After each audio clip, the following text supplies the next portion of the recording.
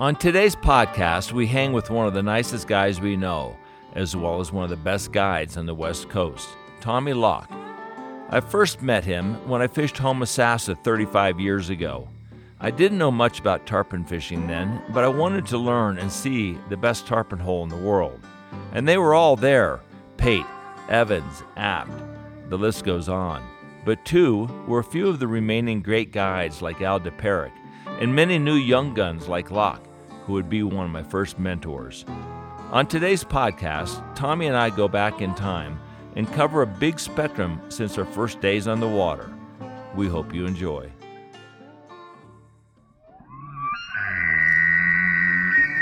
And we broke everything. We broke lines, we broke hooks, we broke rods, we broke our minds, we broke marriages, we broke the whole thing. We came up with the idea of going out that night and chasing girls, and whoever had the biggest pair of panties won the pot. I knocked another arrow, and he turned around the other way, and I shot him going through the other way. So I double lunged him both ways. But it was nothing for us to paddle an air mattress out into Government Cut. I got him on. All right, now we're going to teach him a lesson. I'm just an old guy that likes to fish. I'm not quitting yet. And he said, well, who the hell do you think you are, Sue App? And I said, that's exactly who I am. Life's journey to the grave should not be one arriving with a pretty, well-preserved body, but rather skid in broadside in a cloud of smoke, thoroughly torn out, thoroughly used up, proclaiming wildly, wow, what a ride. There's something fishy going on here.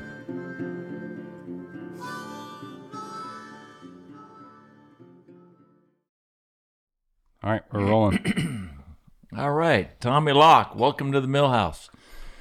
It's great to have you on the program. I mean, you and I go way back. Tommy was one of my very first guides. Raz Reed invited me to go to Homosassa. I don't even know. I had not even tarpon fished before I went to Homosassa. I met Raz at a tennis tournament at Hilton Head when your mom was playing that event, and his wife played Wimbledon. So and Raz used to be a professional tennis player. And he asked me about, tarpon fishing and saltwater fishing because I was a big trout fisherman, tying flies in the hotel room. So I met Raz, and a year or so later, you and I are fishing together. Yeah. That's a long time ago. It was fun, but you were a great caster back then, too. I don't know how. I don't know how. But I had been a trout fisherman for a long time. So how'd you get hooked up with Tommy? I don't know how I got your number. I fished with Eddie Walker over there. Right. I fished with you. I fished with Al just a couple of days. And but I think the most days I spent were fishing with you in Homosassa. Yeah, we fished 2 slots. Yeah. I remember one day. I do remember one day though, and this was toward the end before you came down to Keys and stuff. It was over at Smith Rock, and it was up on the side of Red Rocks on the edge in there, and it was blowing so hard, and we got on those fish. Remember that day when the wind was blowing that hard, and I think we jumped like 13. You jumped 13.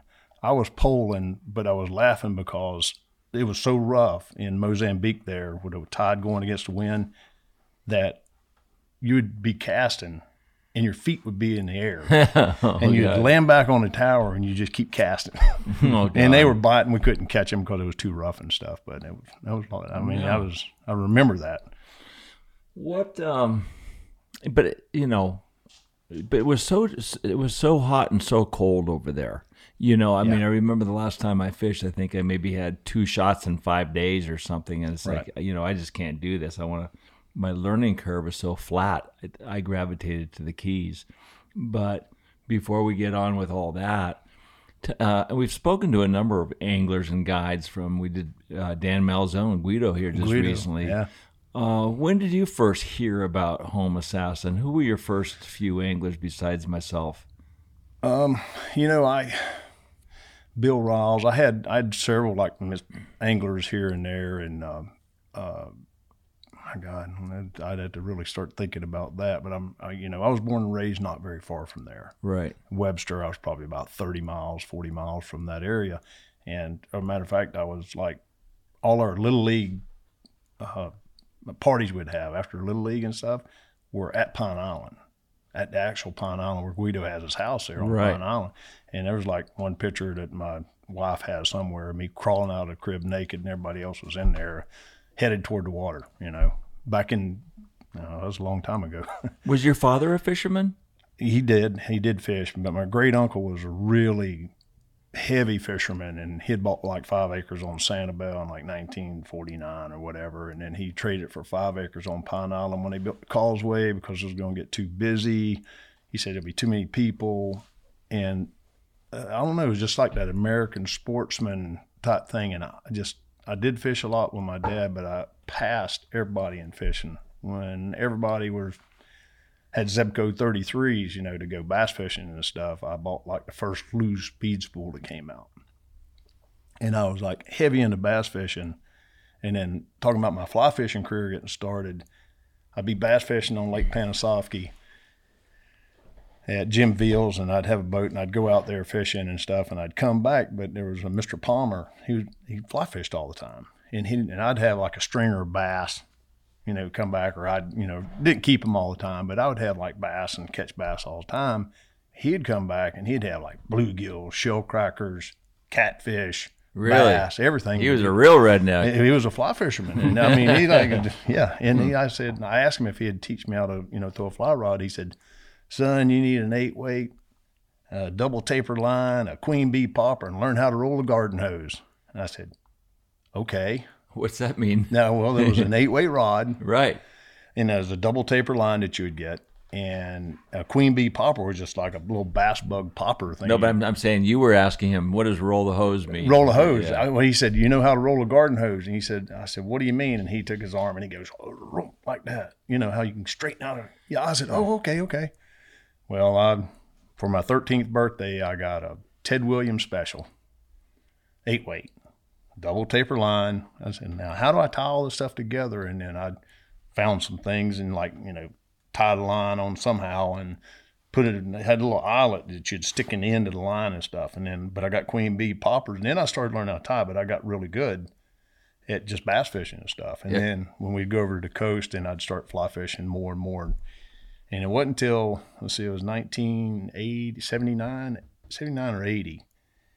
When I was in junior college, I was back helping my dad on a construction project, and that's when Jim Weber had just moved there with his dad, started a company. And Jimmy was there, and I said, oh, you're from Homestead. And I just ordered my first boat, a Dolphin. I got a Dolphin 18 backcountry, one of the first ones they built. And he said, yeah, I just ordered an 18 backcountry. And he says, I just bought a 16. He says, I'm not fishing, bone fishing, done all this stuff. And then he said, when I found out about Homosassa, was he went back in his files, or in his box, he pulls it out, and there was a clipping from when Lefty wrote the article in the Miami Herald.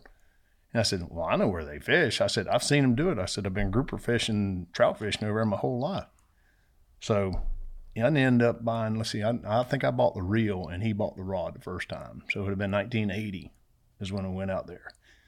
And I knew how to get to where they were. Then we could see the boats poling, but there weren't that many. There was 6 boats, 8 boats, whatever. We could see them poling and look up. And I remember I started off with polarized glasses. I used to have a pair of Ray-Ban yellow lenses, and it was shooting glass, but they were polarized. So I could, it was pretty cool to have those. And I broke them. And then as Roland Martin just came out with his new fishing glasses, and that's what I had, so I could see the fish. And Jim said he was poling first, and I was poling all of a sudden. He said, look, there they are right there. And I looked and I said, I got them. And there's like a string of about 20 fish, lead fish, about a 180, right? I threw the fly out there front end there, and I stripped it, and it ate it, and I hooked it, and almost caught it. And those 16-pound, of course, our knot came apart, So it was like, well, that didn't work out real well. Jimmy get up there, here comes another string. And so we just, like every weekend, every day we had off, we'd go fishing. And it was like a disaster. All you had to do is only book, I think Lefty had a knot book out. That was about the only one that I remember, I learned how to tie, but nobody really shared any information. The guides didn't share information. You just had to watch, and you'd watch them fishing, and you knew who would be on the fish or who was doing it. And then finally started catching fish and stuff. And then that's when we started getting trips, probably 82. I didn't even have my captain's license yet. I didn't get my captain's license until 85. But I was already starting to guide because it didn't give me trips and give me trips. And what was interesting was there was a point when me and Jimmy would be talking. So we stayed together. We rented a place and we stayed together the whole tarpon season. So we'd discuss. Were you fishing clients at that time or just fishing each other? Clients and fishing together. Yeah. Every minute I'd have, I'd like take my whole vacation. I had to do that. And I missed some when I was playing baseball and stuff, but I would still, as soon as I'd get back from baseball and it was over, I'd be back fishing again. But we were trying to learn the place the whole time. Homosassa is it's a unique place to learn how to fish. When if the fish did what they used to, where they used to come down the flat, they'd leave, be up at Black Rock, or they'd be on southwest of the Light or northwest of the Light, and the cockholes, what we called them back then. And they'd be there, and then about 8:30, 9 o'clock, those fish would come out. They would start heading south, and they'd go by where the high right, we're going to be outside, inside, all depended on the height of the tide, which lane they took, right? So what I paid attention to was who was catching fish, and I'd watch them how they were pulling down the flat, and I started looking at the bottom, and I'd see, okay, where's the rock line going this way? Well, it's a little deeper here. And, those fish are going this direction. And I said, okay, well, let me follow that. And then I started finding the bottom. And then I found out where the fish were going on certain tides. So me and Jim would get on, VHF radio. You'd get on the radio and you'd talk. And this is kind of when I got my kickoff in fishing too, was I'd get ahead of people. I'd say, okay, they're leaving. So I'd get on the radio, Jim. Hey, Jim, man, I got to drop my guy off here at the boat ramp. He said, so I might come back out fish or I might not. But anyways, I'm going to idle out. I said, I'm going to pole out and then idle out. And so I'd pole out and idle. I'd run 2 miles offshore, run all the way down south, pull back in, and pull back into my spot. By the time they got down there, the fish were already coming and I was already catching them. So it was like learning that part of getting ahead of those fish was one of the most fascinating things I'd ever learned in my life. So this is when I got my big start in getting better clients and stuff. I was in how did Al and Tom pulled up to me and they said, I need to talk to you. And he said, okay. And he says, well, you're in the wrong place at the right time too much. So I want you to come over to have dinner with me. So then I drove over to Homosassa to meet Tom, and Tom said, I want to take up all your time. This is when he was stopped fishing with Suchek at the time. And so, okay. So I got to fish Tom there for about a week, and then from then on, I was going to pick up after him and fish Tom after that. And then he had his mountain bike wrecked and wrecked his hand, and he couldn't come back that next year and stuff. And I picked up Joe Shireen. I started picking up clients. So this is kind of how I picked up a lot of my clients. But the fascinating thing, I still remember watching how those fish swam down that flat. Was kind of the coolest thing ever, and how they came down. And when you got ahead of them and you get in the right place, it would be strategic too. I mean, you would have there was only about 6 or 8 of us, maybe 9 of us that really knew the southern flat and how it happened. Right. It was there was Al, there was Guido, there was Neil Sidvarskin, Ronnie Richards, Jim, a handful more, and we would pick our spots where we're going to go. But you had to get ahead of them. So we had to get ahead of the fish, get outside of them, get ahead to get down south on that outgoing tide when those fish came out. So they'd come down and they'd settle down into the bottom down there of Igers and stuff, and then they'd come out on the Guido line. And then there would be another backup place behind that they went. So you had to fish these fish through, and it was the coolest thing ever. And, oh, God, I had to think about, that was a lot of years. Well, we were speaking to Dave Dankert last night, and he was talking about fishing Florida Bay and about how he fishes the contour of the bottom as much as he fishes about the fish, and it's about the water level. Right. So you're saying too, you're confirming that that's how you did it up there. But growing up, you were a big baseball player. You know, High you're school, an archer. college. You know, so sports were a big part of your life. And when I look in your eyes, what's up with one of your eyes? Did you lose a? Yeah, I had a nail You- hit me in my eye, and I have an artificial lens in my left eye. You had a nail hit you. How? My dad was a contractor for like 55 years, and took me out of my baseball career. I hit a nail. The nail took you out of your baseball career. Baseball career. Right. Yeah, I was. Let's say I was 24. Right. 24, playing baseball, fishing, and I just made a team up of an independent team after being released from the Braves and all this stuff. Anyways, then the Orioles wanted to pick me up, so I drove back to my house and So you were a professional baseball player. I played minor leagues. Yeah. Wow. Yeah. So that was a long time ago, but it burned me out. Baseball burned me out. Let's go to the nail reel first. Then I want to hear the baseball story. So what happened to your eye? Okay. So anyway, my dad had a project. I drove us 26 hours back from Utica, New York, got to the house and woke up, midday the next day. And my dad said, "Hey, I got these hurricane straps need to be nailed in. Can you go do it?" I said, "Sure, I'll do it." So I grabbed a nail apron and I ran over there, and I was inside some partition walls in a bathroom, and I was nailing these straps in with a hammer. I'm not sure, nailing these nails in these hurricane straps, and the sweat was dripping in my glasses, so I had to pull them down. And I hit a nail, and it glanced off. And when it glanced off, it hung in that strap, and it came back. It went into my iris and cataracted my left lens. And then, fortunately, I went to called the first doctor. He's on vacation. Called the second doctor. He's on vacation. And it put me to the Waterman's Hospital, and Dr. Panaccio was my doctor. Just got out of Florida. He saved my eye. And then after that, your vision was impaired? Well, I was 6 months before I could be fitted with a contact. So I didn't have a lens in my left eye. And what was that like? Oh, horrible. Because can't see. Can't see. Well, I couldn't see out of that eye, but you can see out of the other one. So your brain's still trying to see out of both eyes. And so you're tripping over everything. You're running everything. It was very difficult. How well can you see now? Oh, I got 20/20 vision in after the implant, and I got a little stigmatism in my left eye, but my other eye is real strong, so my sight's still real strong. It probably helped my vision in my right eye better because I had that impairment there. But the hardest thing is your brain separating out. Like a matter of fact, when I got fitted with a contact after that was a hard part, because when you put that contact in, now you're seeing double. And the doctor says, "Oh, you won't be able to see, keep it in but about 15 minutes. He said, "because you're going to get dizzy." I said, "What?" I almost threw up the first time I put it in. It was like, oh, I was seeing two of everything because your brain's separated. After a while, you get where I can look out of one eye and see, and then I can look out of the other eye and see too. So what was happening is that your eye was evolving to life with only one perception, one eye. Yeah, your brain separates.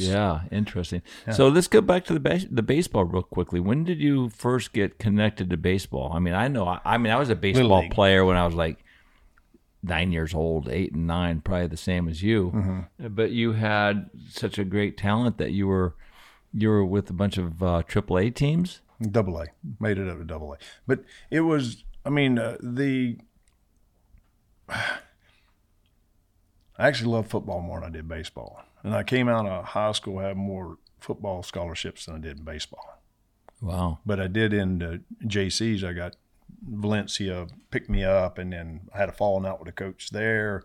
I went to Central Florida. We won the state championship. I go to Florida Southern, play there, and then I signed with the Braves, and I played out that time with the Braves. What position did you play? Catcher. Catcher, you're right. Catcher. And thank God my knees until now, but have been pretty good. So, but I really got burned out on baseball, and it was actually in college. My coach,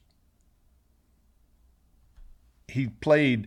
I was probably the better catcher that played full time. He had to use my bat, so he used that part of me. Mm-hmm. But then he wouldn't let me get the time that I needed when I was at Florida Southern, and then he goes somewhere else. But I was recruited by the pitching coach, so it was like it was all that. So the politics got into it, right? And then we got professional ball. The politics were there too. Wow. Because if they want to make it, you play that many years, everybody's pretty good. Did you leave the game, or did the game leave you? Oh, actually, did you? I left the game. I think I left the game because you know what? I was fishing all the time, and I don't even know how these guys do it today. You know, because I got my nephew plays, and they play this travel ball, so they play year round. Right. I mean, I'm an outdoorsman. I love the outdoors, and that's what I love. And it took me away from it. I didn't get to do it, so I got angry at a point when I was still playing. I was like, I'm done. I'm ready to quit because I don't like this anymore. Right. Because everybody else get to go hunting or go spring breaks and college and stuff. I had to play baseball. I never got to go skiing. So you never wrapped your head around being a professional baseball player, and that's what you did. Yeah, I did. But here's the thing. Because you wanted to go fishing and do everything else as well. I don't think it's that as much as the people. I played with just as good talent in high school as I saw all the way through professional ball. Not everybody, there's like these few, but these guys could have made it. I saw pitchers that could have made it. I mean, I saw pitchers get released that could have made it. But it's all been politics on, okay, here's here's how I talk to my clients and I tell them about it. I was like, okay, Johnny Bench played 10 years past his prime. His knees were shot and he couldn't hit anymore. But Johnny Bench was a gate receipt, and those people are not going to lose that. Right. So that's why I felt about baseball. Well, also it's sure, they can read the numbers, how many hits you get. Mm-hmm. Your batting average is X. Mm-hmm. You have a Golden Glove because you ground so well. Mm-hmm. But look at this right here. I mean, there's another thing is, you skied at the top of the game. Right. But it was you. You were a team skier at times, but most of the time that's your particular talent of beating somebody downhill. Here's the difference, too. Not that baseball is subjective, because there are numbers. Right. But if you take a look at the Olympics that we're seeing right now on television, there are so many sports where you're judged with a subjective eye as to how well or poorly you just performed. Yeah. Yes. That's the beauty of ski racing. That's the beauty of a lot of sports.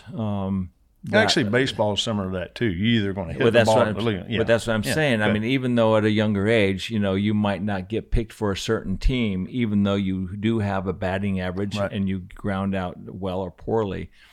So there's a fine line that's played. Do you think, had you gone in and stayed in with your full heart, like, I'm going to make it, do you think that might have made a difference in your life as a baseball player? Yes, I think so. Because you were a little bit, what's the word I'm thinking of? You were a little bit, you had too many options, too many hobbies that you love to perform and participate with. Yeah. But here's the part that I think about too, Ian, is how many people, how many players that did put in that work, and then one coach didn't like them because of something. Right. And he doesn't play them. Yeah, no, I get that. When you're a racer, you got to be. The clock doesn't lie. But also, too, here, in ski racing, even though you might not have won a race or two or three, at a young age, a coach can say, I know there's talent there. Right. And we have to work with this kid and make sure he doesn't get hurt. And as a mentor, you say, look, you can win a race in these locations, and these other locations you cannot win there, but you can definitely lose the race there. It's like in a golf tournament. These are certain holes you cannot attack. You've got to just say, make par in these 3 holes, but the rest of the course you can attack. In baseball and in all sports, talent is obvious to the guy who's got a refined eye, like in a fly cast. Ted Williams. So here's the problem. I think in all sports, we lose a lot of talent because we don't have the mentors and as the professional people saying, no, you're going to do this and you're going to make it, but it's going to take you a little bit. Yeah. Patience takes time. It's like fly fishing. You can see somebody who's a great caster, they want to do it, but they don't have enough time. They don't apply themselves. And then it's like, Nicky, I can't take all my 3 boys and say, okay, you're all going to be fly fishermen. Like the old adage, you can lead a horse to water, but you can't make it drink. So all my boys saw mullet and they saw my boat when they did this, and they caught snapper off the docks. But he was the horse that wanted to drink the water. So he's here. So now I can work with him. Right. Do you see in your life where there might have been a mentor that could have done that and said these things that didn't? Because as a young athlete, you don't have the wisdom and the understanding of these dynamics. True. And I had that person, of course he passed away, it was George Genie. He was like, the guy was incredible. It was in Little League. If I would have been full-time with him, he's the one that kind of really taught me. And my bat was probably one of my biggest offensive things is like, I could hit long ball. I could hit for an average. I could hit real well. But when I go to college, you don't have that choice. You're recruited. Mm-hmm. You go play for them, or you go to minor leagues. Bob Veal was our pitching coach when I was with the Braves when I first went in. And he says, son, you got the talent to make it all the way to the show right now. He says, you got 2 years, 3 years. He said, if you're not going to make it, it's an age thing. It's a factor. When you're 25 years old, if you hadn't made it, you're not going to make it. Did your eye prevent you from making it? No, I think your injury? It did. That took me out of baseball because once I did that, I was a year without, vision. Well, that's that judgment hitting a baseball. I can't hit a baseball real well because now I don't even know if I could now, because it takes you away from it. You're so tuned in when you're hitting back then. I used to let a baseball like cross my shoulder right there and watch it, and I could see it when it went by. Right. And getting these streak hitting that baseball looked like I don't care how hard they're throwing, what kind of breaking stuff you're throwing, thing looked like a basketball coming in. You just like, oh yeah, I'm gonna kill it. So you were forced into becoming a fisherman? Nope, I was already fishing. I was already guiding when I was in college, mm-hmm. and I got burned out on baseball. But it forced your hand to be a full-time guide. I wanted to. Okay. I told everybody when I was in college, I said, nope, I'm gonna be a fishing guide. That's what I'm gonna do. This is my mission. Yeah. And it wasn't to become the difference in the way I look at guiding compared to maybe a lot of other people. A lot of people, it's fame or whatever it is, easy life or whatever. Mine is a challenge. And I'm challenging I got one competitor other than an angler on the front of the boat. It was the fish. Right. Why is he there? We were just talking about it earlier before we started this on, okay, this temperature's here. Why is that fish there? That fascinates me. Mm-hmm. Do you think that's my drive. Do you think most of the other guides think in this level, this sophisticated level of placing or connecting the pieces? The good ones, they really. You know what? I see that because a lot of times the conversations are way beyond the fish itself. It's why the fish is there, which is what you're talking about. Always. Now. Have you always had that sense of feel? I couldn't stand it, not knowing why he wasn't there. Right. Why he was there, why he wasn't there, how'd he get there? And this unfolds my whole career of fishing from Homosassa all the way to the Keys, Lower Keys, back to Boca Grande and back here is watching the flow of fish mm-hmm. and how they go. And then taking these small little niches of fishing, like one little bay, and take it. How did that fish get in there? Why does that tide come in that way? How does it get there? Okay, where do the fish stack up on that specific tide on how they're going to feed there? Is it temperature? Or is it current? Is it food source? Most fish are lazy as hell. Mm-hmm. They don't really, want to move from where they are. Permit, they're a little different. they do what they want to do. But tarpon are seeking out like temperatures right now. But I start putting this piece together, and I really remember in Boca Grande really putting a piece together of knowing where the fish were going to show up at that bay at that time. Right. Early season when it'd start, I would follow I'm like a little weird, but I'd pull up the comp stations and find out what temperatures were offshore. Because I knew they were coming from either offshore or coming up from the lower Keys or coming up from Florida Bay, headed up that way. And I needed to find out what the comp stations were to find out where they were going to show up. Because sometimes if you look at a map, you'll see the Caloosahatchee River, and it's a straight shot to Charlotte Harbor through the Caloosahatchee River. Caloosahatchee River right through Mount Lachey right there. Other times they would come in like off Captiva and they would show up there, but it was because there would be a cool spot down here in that early season would cause these fish, and they would come up and they'd get off Knapp's Point. Then they would funnel up through Captiva Pass. But figuring that out took all these years of my fishing to start pushing these pieces together. Mm-hmm. And I'll never figure it all out, but I enjoy understanding the big picture. Now coming down here is the same thing with Florida Bay. Why, there was fish back in these bays years ago in the wintertime. People just didn't go back there. It was too far. You'd run out of gas. It was like the motor burned so much fuel, there was somebody. But was you're back talking back there in the 50s and 60s then. There were still fish there in the wintertime. Oh, of course, they were everywhere. Yeah, in May. They're there right now. Yeah, and everybody's like, oh, no, May, June. It's the tarpon season, but it's not. It's a year-round process. And Right. I fish for tarpon year-round. I fish for tarpon every day. And then if I don't have a chance of tarpon, then I'll fish for everything else. Right. But figuring those patterns out, how those fish go, is just like we were talking about homosassa. I'm kind of dropping back on that a little bit. But how those fish would come through those rocks is what fascinated me. Right. And how I got in front of them, that was. But even cooler than that, one time, I'll just back up a little, or not back up, but go to forward a little bit when I was fishing Brian Tang on 8-pound, right? Poontang. Poontang, yeah. But I tell you what, he had some weird ideas on how he wanted to do things, and this was back then. What was the weird idea? Give me an example. He would have an 8-weight reel. He had an 8-weight pillar that he fished with. And he had these lines and he'd cut them down. 8-weight pillar, what do you mean? What's a Seamaster pillar. Oh, okay. That's his reel. Because it was light and it was, he used an 8-weight because he couldn't break off 8-pound test. We fished 8-pound all the time. And he had this idea, and he had built these lines. He had like a teeny top line. He would cut lines down and make this, and he had a 6-weight running line, an 8-weight head. So he was thinking line drag in the water once he got the fish had on. amnesia behind it and all this other stuff and everything. But he had great hands, okay?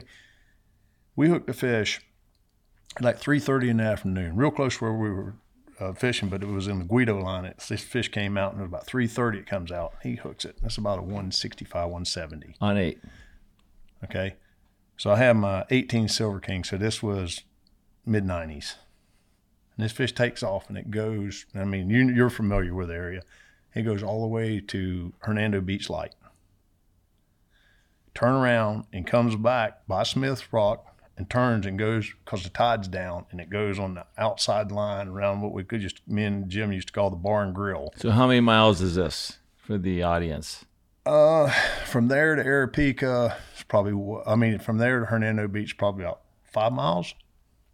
We're on 8 pounds. So you're fighting this fish 5 miles that way, and then another how many miles back? Well, 5 miles back. Right. And then we go all the way to Black Rock, which is about 6-8 miles. And how many hours later? It was about midnight. We were up at Black Rock. What time did you hook it? 3:30 in the afternoon. Okay.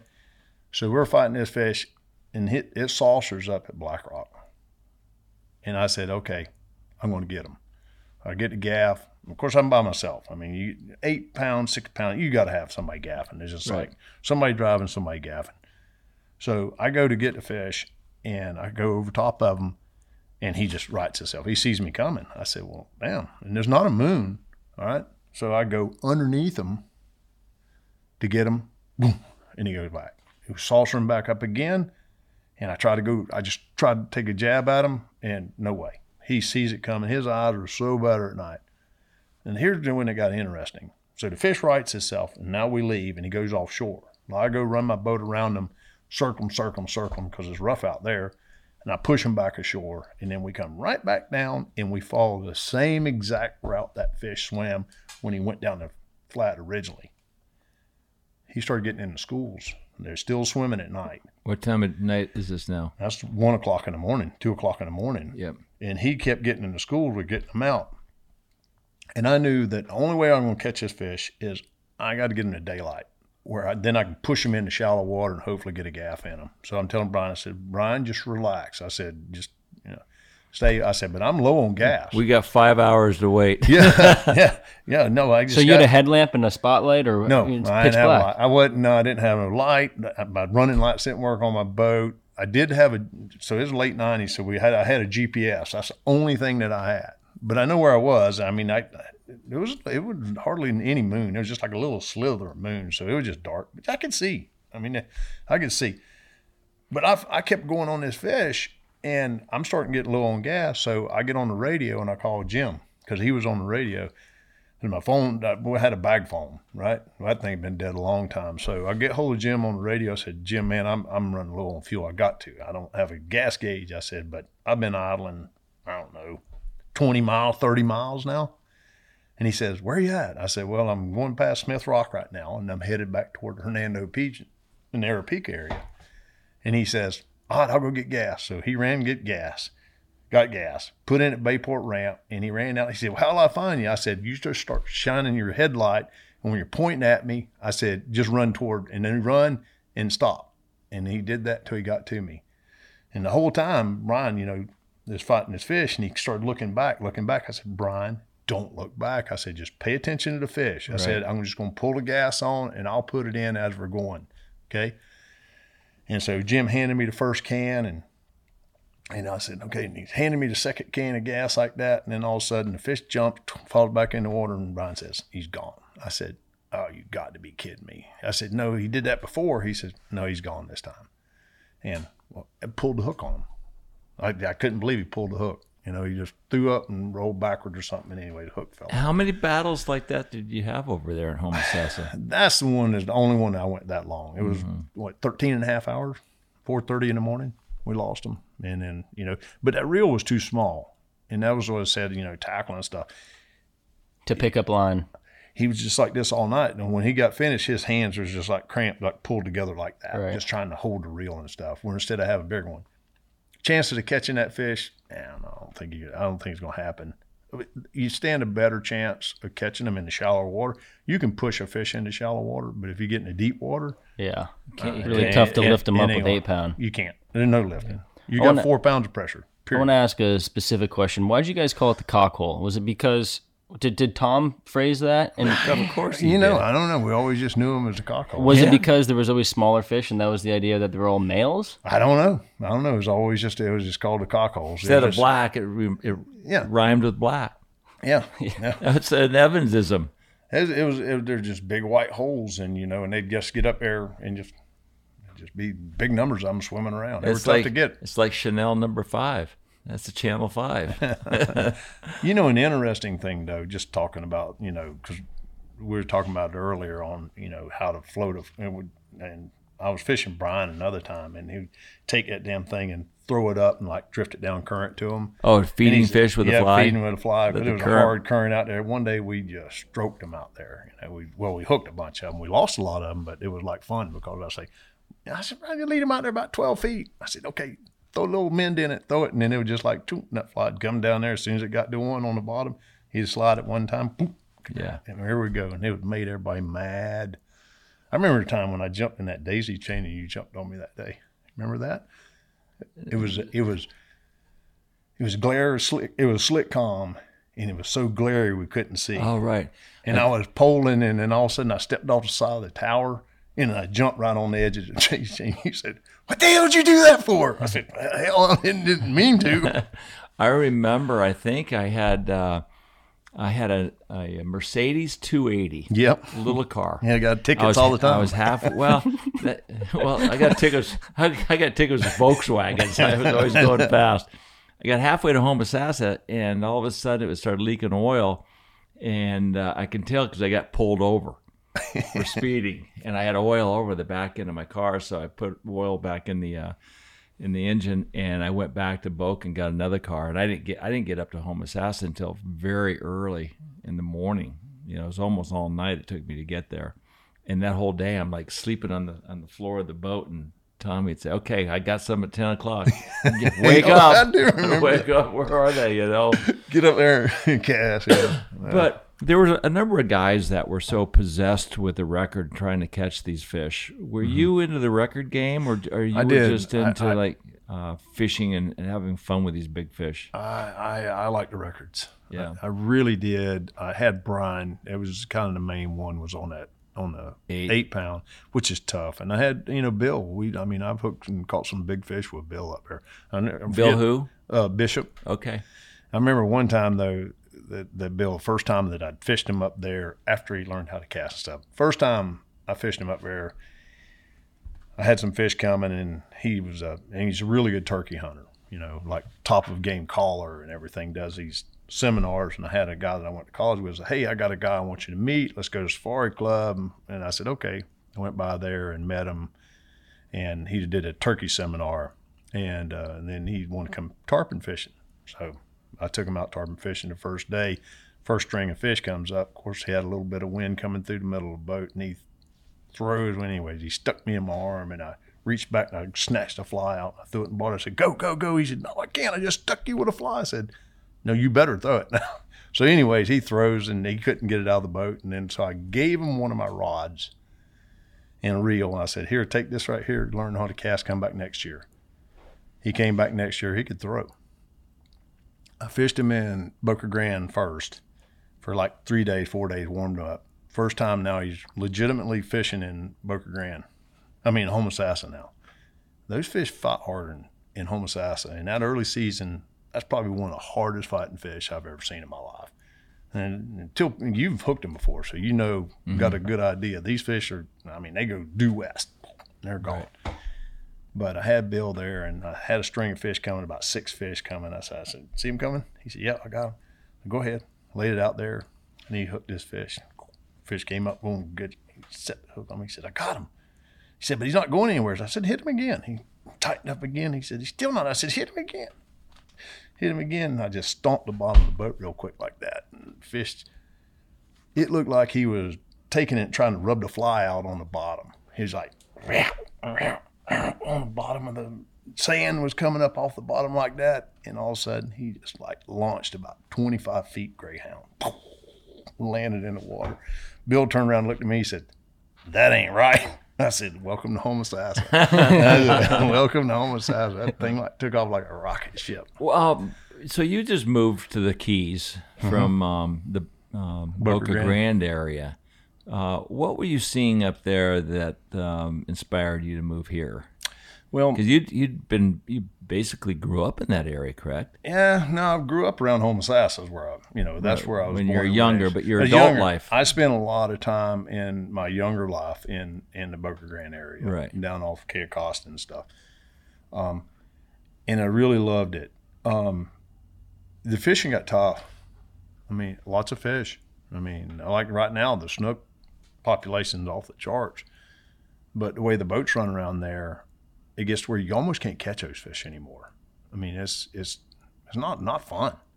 I was starting to get so angry every day I'd go fishing, and my wife would say, "What's wrong?" I said, "Well, I got run over. These guys are just running up down the fish. I can't catch them." I was like, "I'm getting angry every day. I can't, And she said, "Okay, we're just gonna have to move." Wow. And this was after 3 years of me just getting angrier and angrier. And it was just, I don't understand how people treat a fishery that way. Mm-hmm. These fish are swimming this route. Why do you take a tower boat and run right through the middle of the fish on the plane that the fish are coming from? They just don't know better. Well, they're hunters. These guys, most of them go, deer hunting. I don't drive them a truck up to a damn tree stand and climb up in it and leave it running, do I? Well, you would think that if they would understand the fish a little bit better, they wouldn't do that. I'm thinking they just don't know any better. I don't know, but I just got so angry with that situation, and then it was that, and then there was more tower boats running down the shorelines to where the snook and redfish got almost uncatchable. It's just like, right. So I'd get angrier and angrier, and I kind of would fish in the Keys quite a bit before I went to Homosassa, and so I was really, I've been wanting to. I left the Keys in the late 80s because I didn't want to raise my kids down here. So you were here in the early 80s. Early 80s. For how many years? Or late 80s. So mid late 80s. Right. About 5 years I was in Big Pine fishing good. a lot. And I didn't want to raise my kids here because you just realize I've seen a lot of black boats run down the middle of the channel at night and no lights on, but it was just running drugs, you know? And then I looked at a lot of the guys that had kids and they were in trouble and stuff. And I said, no, I can't do that. Right. That's when I moved to Boca Grande area. Well, I went up and I tried on the East Coast. My wife, she's from Orlando area. I played baseball with my brother-in-law in college. And years later, I meet her, and anyways, I fell in love. And she's probably my greatest friend I have. She is my greatest friend. All my kids, too. But I go up there, and I tried it there, and the area was so small that I was like, okay, I can't take this. It's just not enough real estate for me to learn. So I said, I'm going to see if I can move my guys home to Boca Grande. When I moved there was hardly anybody fishing the backcountry. Right. It was off the charts. Right. I mean, I found fish that nobody was fishing, and especially nobody fly fishing. A lot of the guys from Punta Gorda and Port Charlotte, they didn't fly fish. You know? I remember one day we were up on the hump and the crabs were floating up on the crabs. falling tide, and we're dipping crabs and Yeah. we got spinning rods. And I mean, I don't care how I catch a tarp. I mean, sure, I'd like to catch them with a fly, but go buy a dozen crabs like we did that one day and go look for a big daisy chain. I mean, oh my God! I mean, fishing's fun. Why not? You know? Yeah. But I could see why you had such a great time there, and it must have broken your heart to get to the point where you can't even fish. Yeah, I'd get aggravated. You got to realize I grew up in a time when if you had a problem with somebody, you go climb on their boat and discuss it right then, or meet them at the dock and get out. And you can't do that anymore. Right. I don't know what is going to happen if I run into that situation again. Well, you'll probably get arrested. So when you moved back down here to Islamorada, was there any animosity or hostility from the guides that, were true conchs? I fished by fishing all the tournaments and stuff here. I got to know a lot of them. I hadn't ran into any problems with that. I think it's because I have my own clients and I'll share clients with them too. And I respect them and I respect their water. But the biggest problem I see, just like in Boca Grande, is how much water is available and how crowded it is now down here. Yeah. Here? Yeah. This is nothing compared to what it's all a matter of perspective. There. But still, as Nikki's made mention, a lot of guides don't want to see, the guys from Montana move here and fish their fish in the winter. Then they go back and, to trout fishing. A lot of times they're coming in and competing with their anglers too, for their anglers. There's where a lot of animosity comes in too.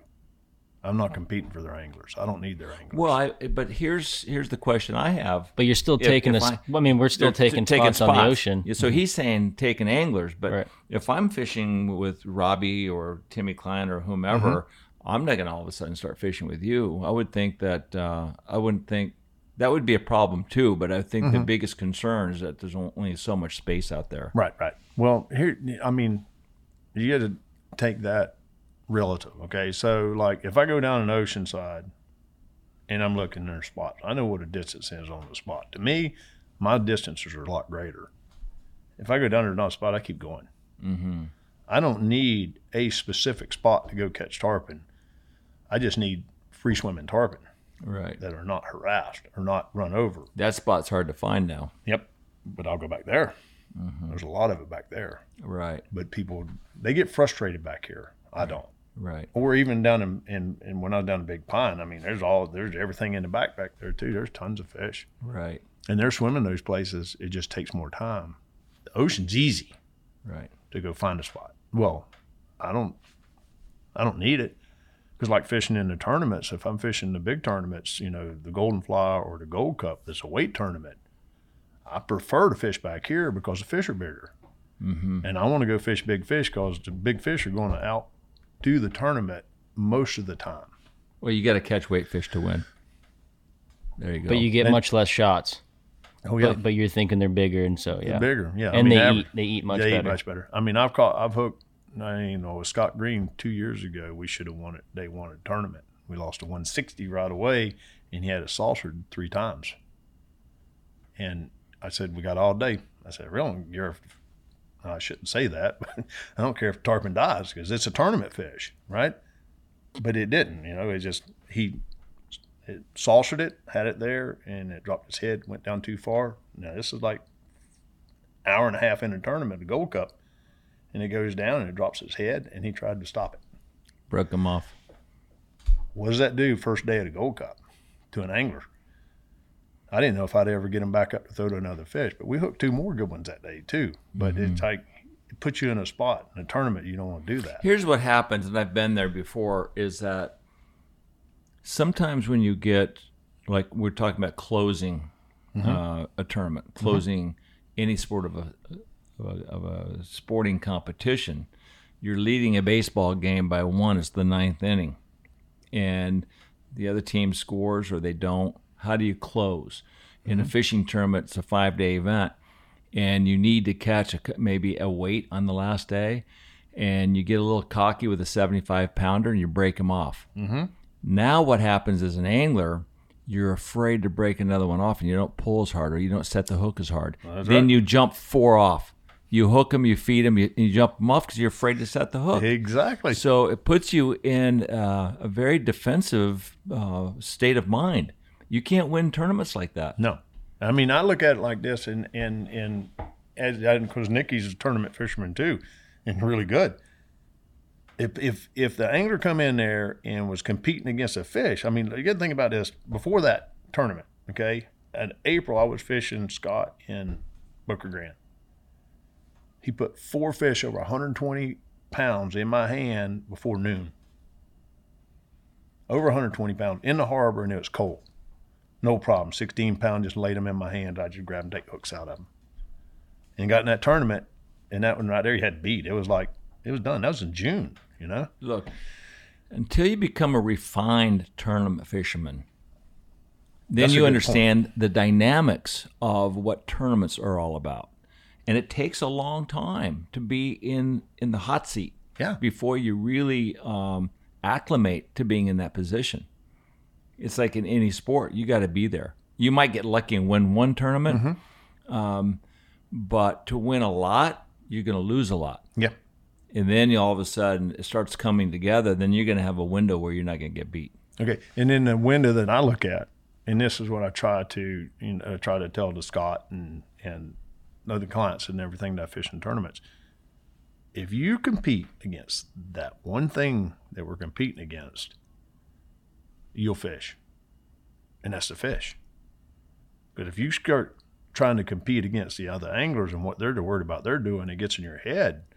It's just like going in a slump in baseball. You just bury yourself. Yeah, it's hard to stay concentrated. Yeah. It's very accurate that you're talking about that. I was going to say that's why I have a hard time fishing in the back, because I know what Rob and Dustin are seeing on the ocean. It's like, God damn it. But they can't catch them all the time. No, I understand, but it messes with my head. Okay, we're looking for 1, 2, 3 fish when they're throwing all day long. Okay. It's a mental case for me. I know, but you got to really. You're a good angler, young angler too. So you need to really get this in your mind. You're still only competing against that one fish, no matter what they see out there. If you go back there and see 3 over 100 pounds and you hook all 3 of them, you're going to catch all 3, right? I might hook all 3, but not necessarily catch. Well, no, I understand what you're saying here too, but let's just say you pull the fly out of the first fish that bites it. Now you're really, you only have 3 shots all day. You only know you're going to have 3. You've got to wait. You have to fish perfectly, and that's the problem about fishing in the back, where you're only going to get 3 shots all day. You have no room for mistakes. Right. And on the ocean, you might have 50, 60 fish swim by your boat. And I think that's what you're talking about. Right. Yeah. I mean, I understand the numbers game and how you're doing that.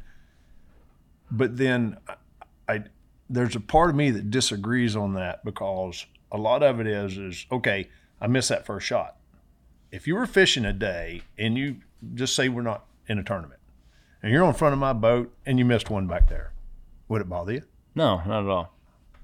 Yeah, I'd be and pissed. And you'd catch the next one that came by, right? I'd be pissed because I know I might only have 2 fish all day. It's like, God damn it, fuck me. Fuck, let's go to the ocean.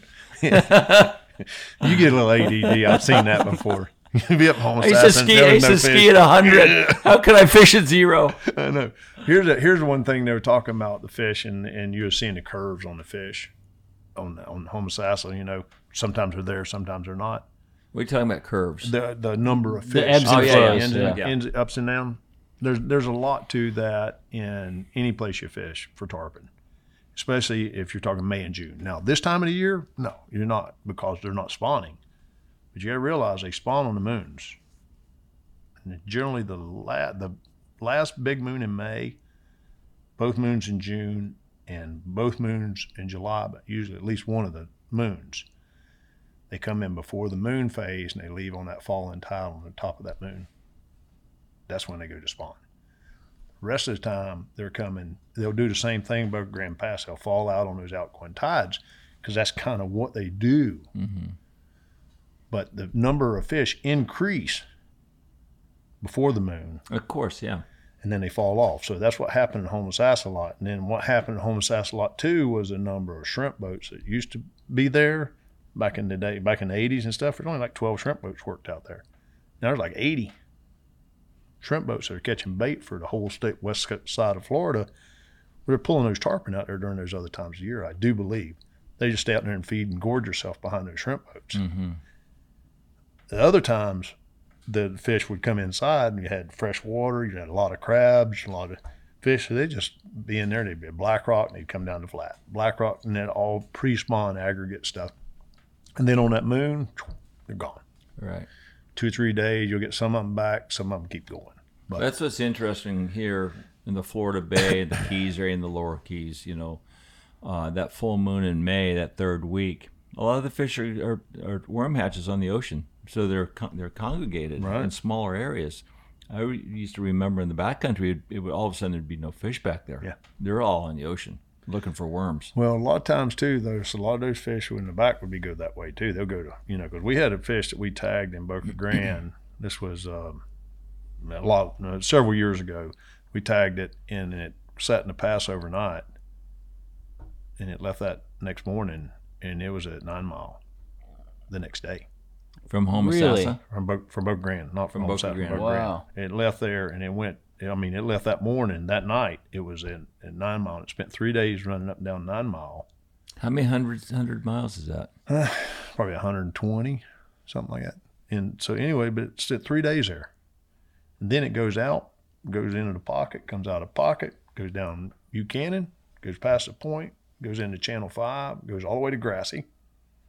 It goes past Duck and everything, comes right back at set Channel 5 bridge at night. The next night is in Boca Grande Pass. Are you kidding me? That's a BT tagged fish that you guys tagged. Tagged fish that tagged. So wow. And then they had another one that they tagged in Boca Grande.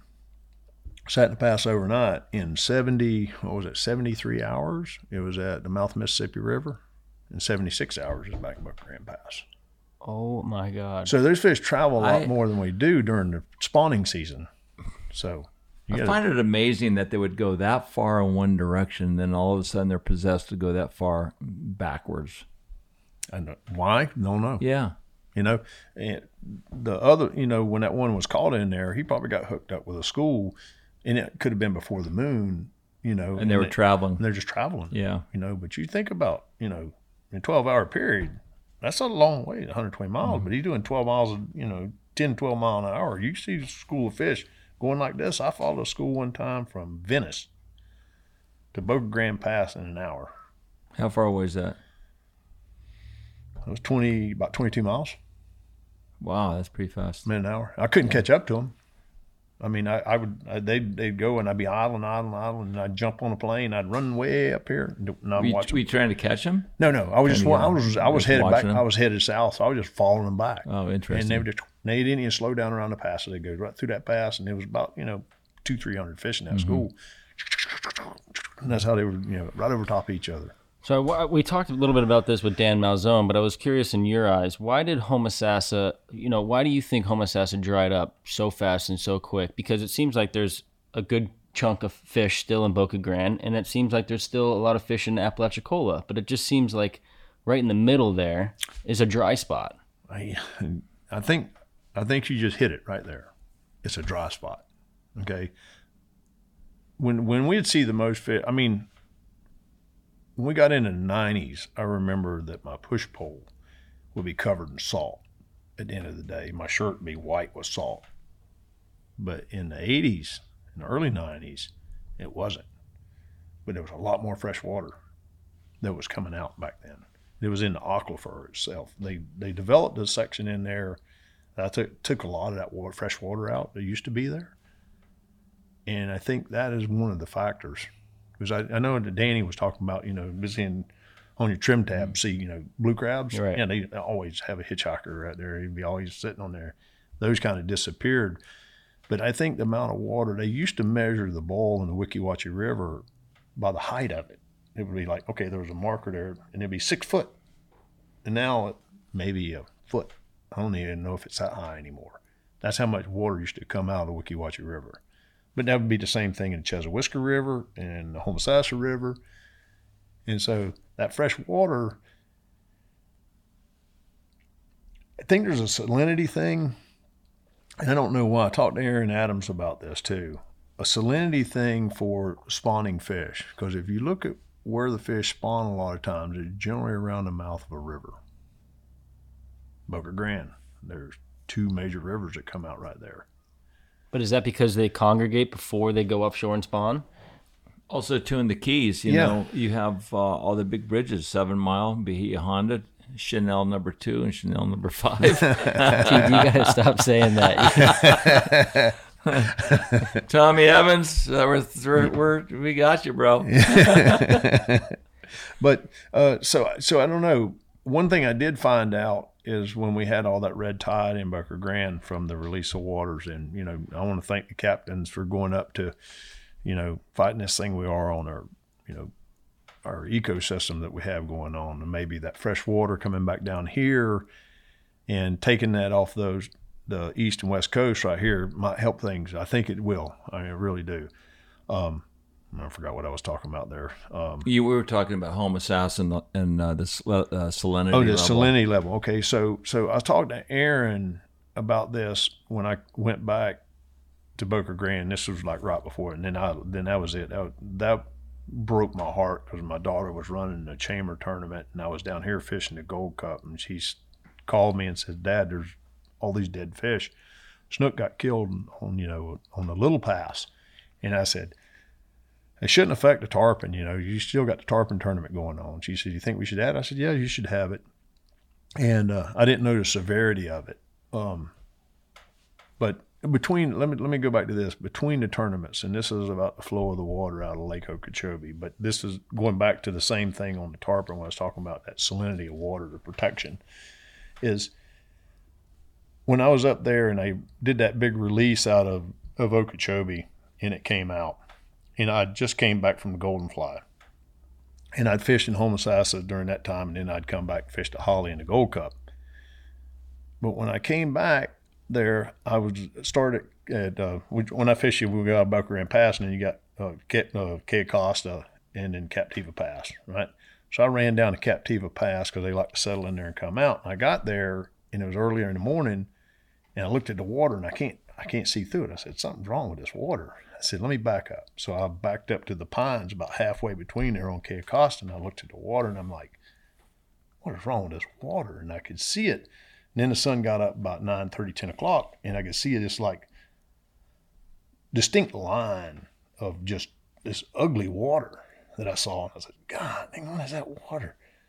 And then I backed up a little bit further, Cayo Costa, on the pines down, on the shoals, and it was just gin clear. And I ran back to it, and then I ran from there offshore 6 miles, and I couldn't get out of it.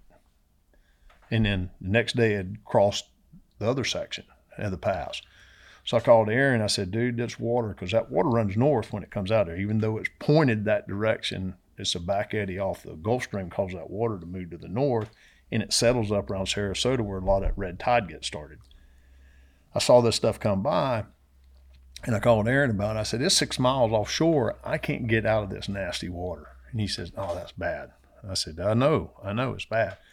Well, I turned around the next day or so, then I leave and I come back to the Keys and I fish the Holly and I go to the Golden Fly. Well, that water got out there and turned into a nutrient, and the red tide got so bad and went so deep, it killed this big group of snook that laid offshore of us out there on it killed every snook on it. Wow. And these were just giant 20-pounders. It just killed them all.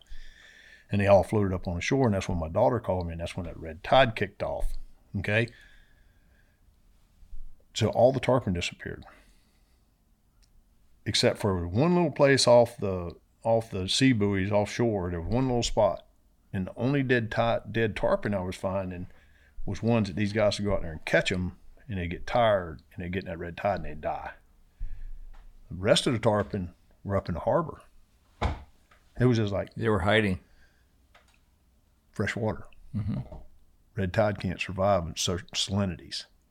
So I called Aaron. I said, I think I got one of the pieces of our puzzles is why these things congregate during tarpon season around these water masses. I said, because of red tide, because it can't live back there. So if red tide comes around, the tarpon just run up in there and wait till it go away, and then they'll go back offshore. Interesting. And so that's the one thing about salinity that we got to have. Is there maybe a protection for it? But all the snook ran up there, all the redfish, everything that from then, that's what made the fisheries survive around there is they all ran up into fresh water, and there was a lot of fresh water coming out. Yeah. So I think they put their finger on the Homosassa scenario with the lack of fresh water. I think fresh water was probably one of the bigger factors I saw there. Yeah. And I don't think you can change. There's too much development there. Yeah. You know? And then it was always a fight. St. Pete was trying to get the water out. Pinellas County was trying to get the water out of the springs there because it was such a large aquifer. Yeah. Well, I want to bring it back to a fun place. I mean, Okay. your daughter Wesley's a hell of an angler. Yeah, she's getting good. What is it like fishing with your daughter? She gets mad at me. Does she? Yeah, because usually I'm right, but she's. What do you say to her to upset her? Yeah, I really don't. I critique her just like I would an angler, trying to teach an angler how to get that, cast to them and seeing what happens and how it gets out there and trying to make her, she does have a real fishiness too. I mean, she's very dedicated when she's on the bow of the boat. It's like extreme focus. Hunting. I'm hunting. I'm looking for an opportunity, to do it. So she's really focused at that.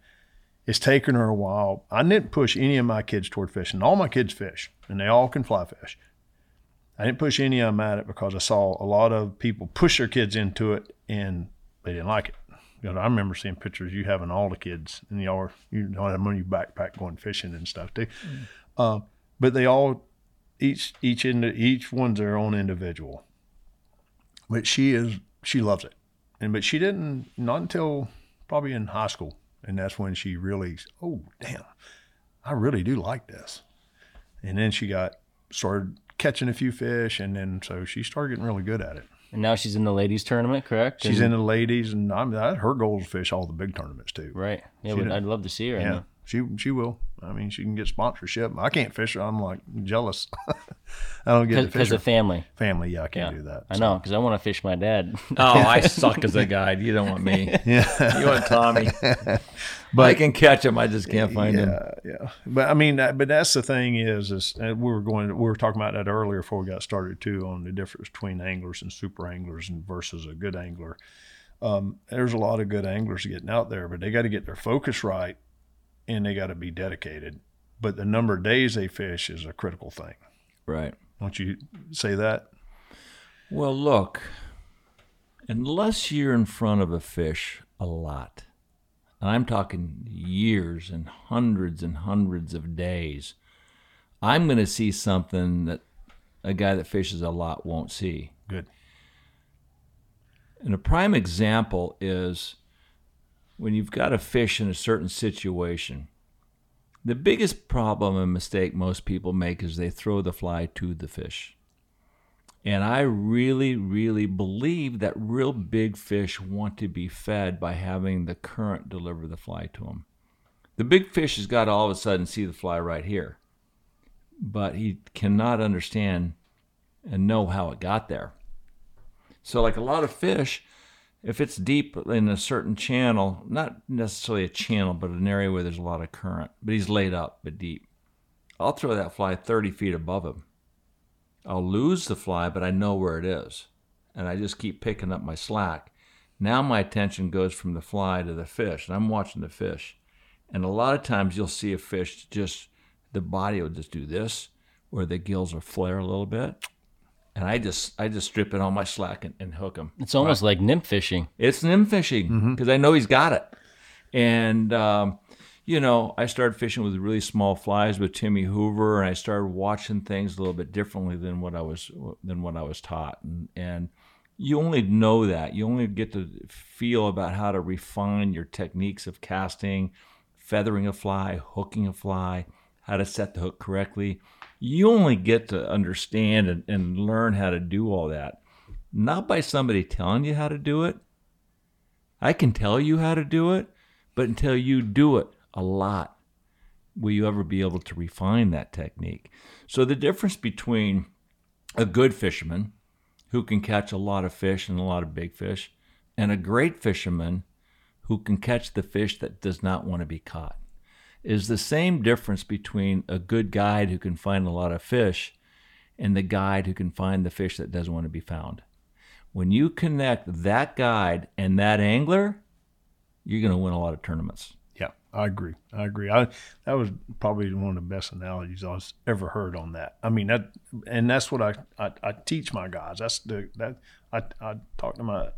tell you that I'm a teaching guide. That's what I try to get out of my anglers and make them understand I can do this, and I got some really good ones coming up, and I got some that are really good. I hadn't been able to get them into tournaments because I'm fishing other people in tournaments and stuff. But to get to that standpoint, to that caliber of fishing is, we're back to sports now again. You are so zoned in on skiing of how you hit a gate when you went through it. Your tuning was so detailed. Or probably how you went. I don't know. I didn't know. I know you got to get around the dang thing, but you're probably looking at just a little small part to go around it. And now when you're fishing now, that's what you're looking at. That little small part. When I was playing baseball, it was kind of that. Well, my fishing, what I do now is like that. I got a big pitcher, but I've shrunk that pitcher back down into this right here. And knowing and trying. So then, as me as a guide, a lot of times I'm brailing guys in. So I got to think so far in advance to get them to make that move that you're not, when I get somebody like you on the boat. All you do is just tell them where they hey, fish, 11 o'clock, got them. Yep, okay. Yeah. Here too is it's like a jigsaw puzzle. Mm-hmm. When you're first learning how to fish and guide, your puzzle might only have 100 pieces. And you've got to polish those 100 pieces. 40 years later, like I am in my fishing life here in the Keys and yours in your guiding life, your puzzle might have 50,000 pieces. And we've been able to polish each and every one of those 50,000 pieces. There's no way, unless that person gets lucky that's got 100 pieces, can beat you or me in a tournament. Right. So if you want to be a great tournament fisherman, and I have people contacting Nikki and me, hey, I'm interested in getting into tournaments. The first thing I say is how much time do you have? Second thing is how much money do you have? Yeah. Because it's time and money. And the third thing is, do you have good eyes and are you an athlete? A lot of times people want to do this, or they want to ski well, or they want to play baseball well. They have the time and the money, but they're not coordinated. Right. They can't put these moving pieces together. They can't be, they don't have the dexterity in their casting, left and right, hook it left-handed, hook it right-handed, over the top of your head. Mm-hmm. How to set the hook, what to see, what are they looking at? And do you have $1 million to pay guides over the next 30 years to be in the water 70 days a year? Yep. Yeah, and unfortunately, if you want to be really good in today's tournament fishing world, yes, that's what the other guys are doing. Yeah, and they fish with one of the superstar guides in the middle of May, and they have a stellar day where they catch 200-pound fish, and it's like, fuck, this is easy. Yeah. Sign me up. Yeah. But they don't know what kind of homework has gone in behind closed doors. Yep. I mean, I look at it too in the standpoint, back when I started out, in Homosassa, right? As a guide, from looking at it from my standpoint of looking, and I used to say, well, the only difference between me and those guys there is they're anglers. but I can find these fish I can pull. I was so wrong, because what I didn't realize is you're talking about Cecil Keith, you're talking about, Billy Knowles, you're talking about Freddie Archibald, you're talking about, Al DePere. Yeah. All these guys that I've fished around, they trained their anglers. Mm-hmm. They made them what they were and helped them and kept them going and, and all this stuff. But then I started looking about what I knew about guiding. All I knew was how to kind of locate the fish, but I didn't know how to feed them. I thought I did, but I really didn't. I didn't really start learning. I'd look at it in 10-year increments, okay? My first 10 years, what did I learn? And how, I see all these guides and Instagram guides and all the stuff, and I look at their knowledge, okay? And then I look 20 years down the road as I'm fishing, I'm like, okay, I've just seen a lot more. 30 years standing on the back of a boat, you're really starting to learn how to teach. Because what I've seen is millions and millions of fish eat little things and watch them. And watch them where a fly lands, how it lands, what it does, how it moves. And most people, they lose their fly, you know? Well, and in 40 years, now I'm just having fun now. Look, I don't want people to think, well, they're really good because they're a bunch of rich assholes. Right. Yeah, we're rich assholes, but we've got a heart filled with passion. Yeah. And I didn't sleep for 15 years. Yeah.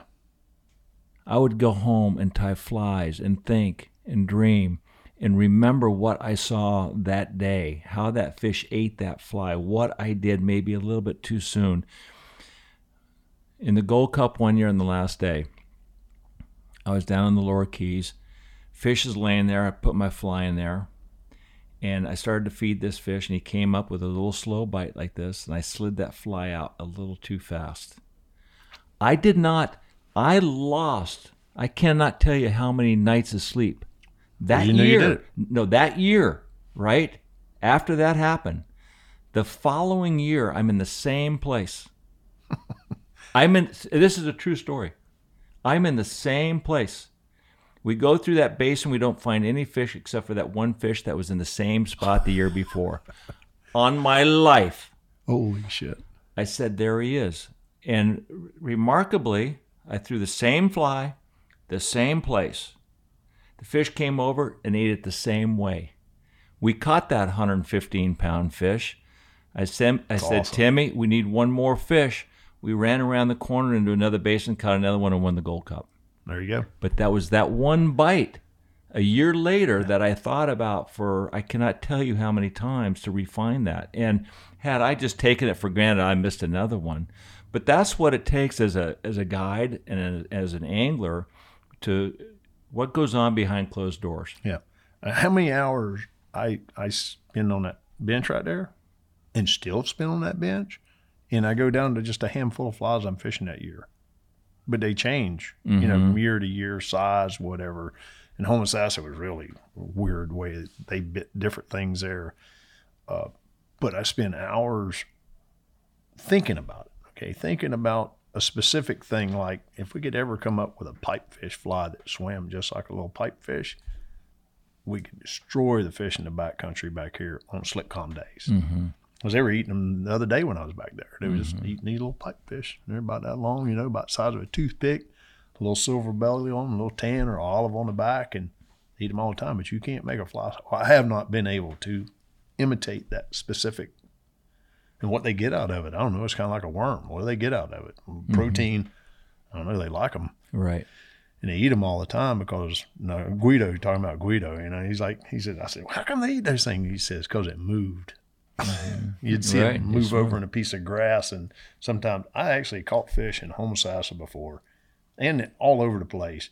It's throwing out, purposely hooking grass and twitch it like that on that fish. And slick calm in the middle of the day and take it and just twitch it in that grass. And all of a sudden, I'd watch that fish go up underneath it, and he'd look at it like that. Oh, you know what? I've done that too. Yeah. It's like if you're making a strip and you get a clump of grass, stop, and just wiggle it. So now it's like that piece of bait, whatever you have as a fly. Now it's hanging up on a piece of grass. He's going to eat the whole He thing. eat the whole thing. But look, I want to go back for a second. Okay. I don't want people to think that just because they don't have enough money and that many days to fish, that they can't be a great fisherman. And I don't want them to be depressed that I've just painted a bad picture. Yeah. No, I agree. On their lack of money and lack of time and their lack of passion.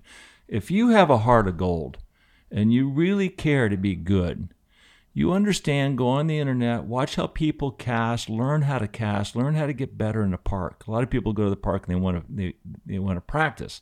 But unless you know how to practice and what to look for, you're just going to refine bad habits. Right. So, look, I started at ground zero like you did and you did, and no one's going to take our heart away from us. No. And I don't want to get anybody upset at me saying this is how I did it and this is what it took, because your lives out there are rich and full of passion. Right. I want them to chase that passion, chase that heart, learn how to get better through the abilities of the internet or the availability of the internet and conversations like this, and go out and catch that fish after listening to this podcast. Right. And be rewarded by having an interest and a heart of gold and a heart of interest to make them, this is a hobby that we love.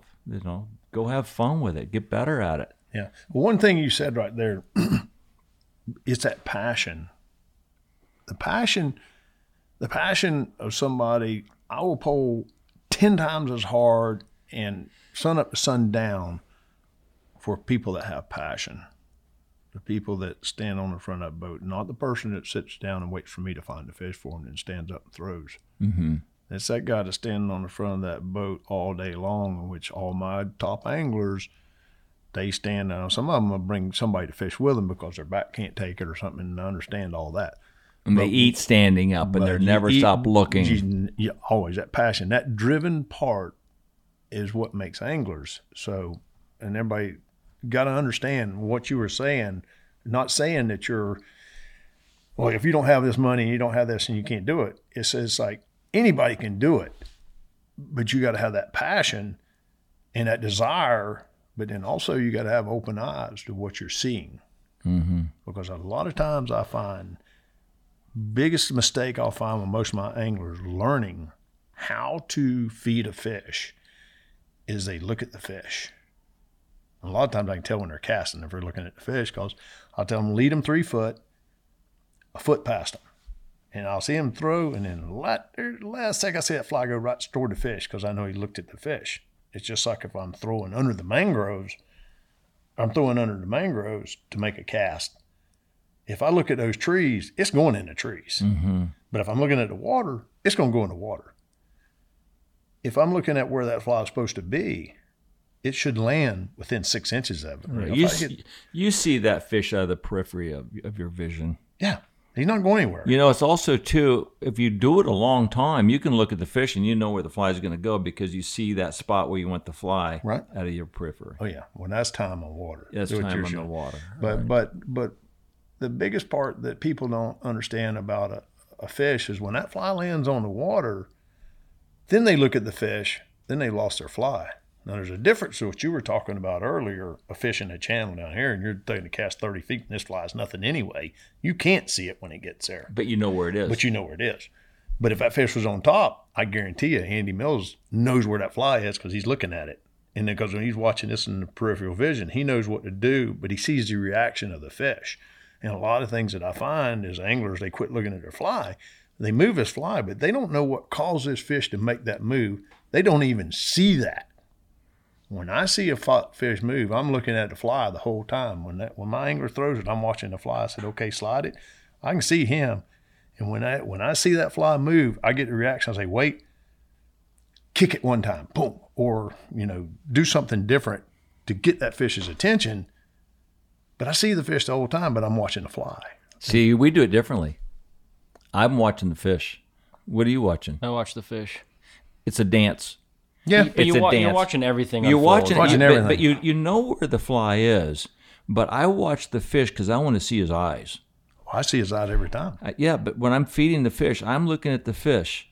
And I'll do this. It's a dance, obviously. Right. You know, you make this move, you make this step, the dance does this. But the whole time you're seeing the fly, though. I know where the fly is, but I'm looking at the fish's eyes. Right. I want to see what his face is doing. I want to see how much of a crack in his mouth there is, because if he's stop starting to come over and he starts to crack, I know he's going to bite it. Yeah, right. So I'm tuned on that fish, and I am allowing the fish to close the gap to my fly without moving my fly very far. Right. Most people, they just strip way too fast, and it gets out of the feeding zone, and or if the fish is following, you pull the fish closer to the boat, and pretty soon the fish is going to feel the boat and he's going to turn away.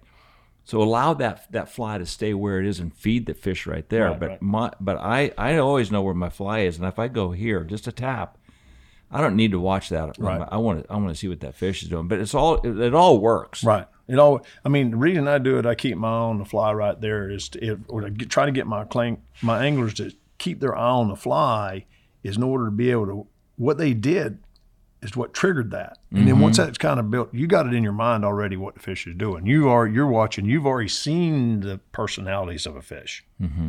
They have not seen it yet. Right. As an angler, they need to be able to see that. They need to see what causes that. Right. But you did say one thing, and this is, emphasizing on people fishing, especially worm fishing, where you are two-handing or you're ticking or whatever they want to do right there. As you see that mouth crack, there's a time to stop. And then you got to let it, because that fish is sucking in. And I always thought of that, because I miss a lot of fish doing that. They slide it out of their mouth. You're always in constant tension. Stop. I know, but it's sometimes tough because they're just that little crack of the mouth. When I finally Scott Green's gotten pretty good at it now. Scott's gotten, and Richard Christian, another guy I'm fishing in the Holly, he's starting to see it now. And I was like, well, you need to practice it all the time. I said, because there's a time when that fish comes up there, every time he's like, you'll see it. I've watched him eating worms, and you'll see him. I've seen him eat crabs like that. Just. Well, yeah, you go down to Robbie's and you throw one of those pilchards in the water. They don't overrun the bait fish. They suck it in. They come in from behind and suck it straight in. Yeah. But it's a fragile piece of timing, in that if you see that he is actually eating that worm fly with that crack of a mouth, if you see that fly disappear, he's got it. But I've seen this so often. Let's just say your fly is just out here in front, and he's starting to eat it like this, and you stop. Right? But he doesn't have it yet. I've seen the fish do this.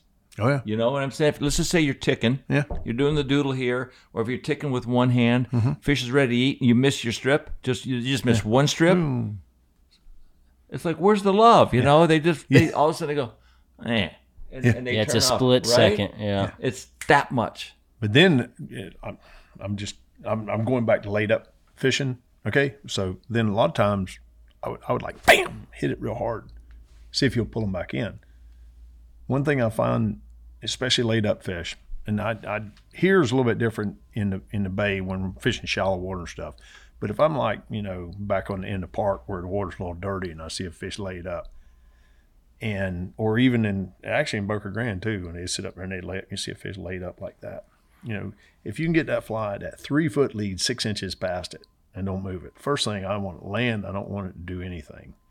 I want to get there with him not knowing how it got there. Okay, so I land. And I would prefer a 90 degree on a lot of my laid up fish I'd fishing, because he's getting more. Because I'm using a smaller fly, so I want a little bit more profile. Boom! It lands, and I let it sink. I wait, and then I want to slide from this eye to this, about maybe 12 inches, just and stop. I was like, easy, and it's nice and smooth, easy, and all of a sudden you'll see the fish. Like that. Oh, yeah. You got him. And then I'll hit a guy, he'll pick up. No. What are you doing? It was like, no, he's going to sneak up on it. He just goes down. They want to get a running start. I know. It was like, God, what did you do that for? They disappear. They disappear. You'll watch them. Yeah, but I get to see them, and when I'm up there, when I was up in Boca Grande, the water's super clear. So same thing. I'm in like 8 foot of water. Boom. They don't go down as far as you think they would. They would just slide down like that. And you'll see them just turn. Right. Just leave it there. Leave it. Wait. Right when he gets about right here, I said slide it about 2 inches. You see this big old mouth around. It's so cool. And then they throw it out in the air and stuff like that. But back to the, something else too that I pay a lot of attention to is like they're backing up on the garbage over there. That's all right. We talked a little bit while Nikki was setting everything up, is actually the hook set, right? it's such a feel that it's a feeling of when to set the hook, or it's really not even a hook set, it's to get tight. Mm-hmm. And each individual has to find it and feel it, because there's a timing on everything when you watch that mouth close. Now, when I get that mouth closed, I am sliding to find them. And then as soon as I get them, you do things with a rod, and I see each angler do it differently, but everybody wants to know what it is. I said, no, when you feel that weight and you feel it right, this is what separates, again, the super anglers from the other ones. You feel it a lot faster than anybody else. Are you starting to feel that yourself, Nikki, when you're starting to really feel that weight and get tight on that fish? Right. Yeah. I mean, sometimes it takes a little longer, especially when they eat the fly and come at you. Right. You know, it takes a little longer, but, you know, I just really try to not go to the rod. I want to get tight on my left hand first. Yeah. I'd like to see the comparison, to see both of y'all fishing together and then watch the difference, because I know how you're ate up with it too. But it's just like a timing on hands and how, what a person sees when I see a fish eat. I've done weird stuff, you know, when one comes at you and stuff like that. Sometimes it's good to just not do anything when they come straight at you. But it's just a timing on, when I see a fish eat, close his mouth like that. Evans was one of them. He's like, oh, when he crosses his eyes, when he closes his mouth, he's got it, right? Slide, got him, right? And then you had Clyde Bosch that didn't do anything. He just got whatever, never got caught, and just held on, and then really never got. I like to get, you know, good and tight on one. But I miss very few fish when I'm actually fishing. And I don't fish that much anymore. You know, I just every now and then grab a rod, throw it there, and hook one, catch it. Okay, yeah, I can still do that. But I don't miss many fish. And I found less, you know, when every time I throw out, I fish with Wesley, and she said, we're going to grab the rod. Okay. And I go up there, throw out there. Oh, got him. How did you do that? So I don't know. And it ends up, and I think about it, when I'm setting a hook, really don't even set a hook, I just get tight. But it's a feeling on how tight I am, I already know. Whether I'm going to strip in and keep getting tight, I don't know, sometimes I think just fish, either he's on or he's not. Right. But there's a feeling that I have in my hand. Well, I think what you're explaining is that you wait for that tightness. You know, which a lot of times, unless you've done a lot, you're too early to go to the rod. Yeah. And when that happens, the barb never gets past the edge of the bone. Oh, yeah. So you've been in the rod, it's over. Everybody says, I jump 10, I can't catch them, especially smaller fish. The reason you can't catch a lot of small tarpon is because their head is so light that when you go to set the hook, you pull the head. Yeah. The head, there's no resistance. So the hook can never really get, you know, embedded. Mm-hmm. So it's really important when you're fishing like in Campeche and smaller tarpon to use really small hooks so the wire is like a needle, right, so that hook can penetrate much better. And just keep stripping and get tight, because if you go to the rod first, that all you can do is just poke it. The fish is going to jump and fall off the hook. Well, you know, just talking about that, I was fishing in the Gold Cup. You know, I was coming back. I had a little bit outgoing tides. I ran all the way to the catch these fish coming out on that outgoing, or feeding on that outgoing right there. And I left there, and I was running back, and I had Bishop on the boat, and I was running.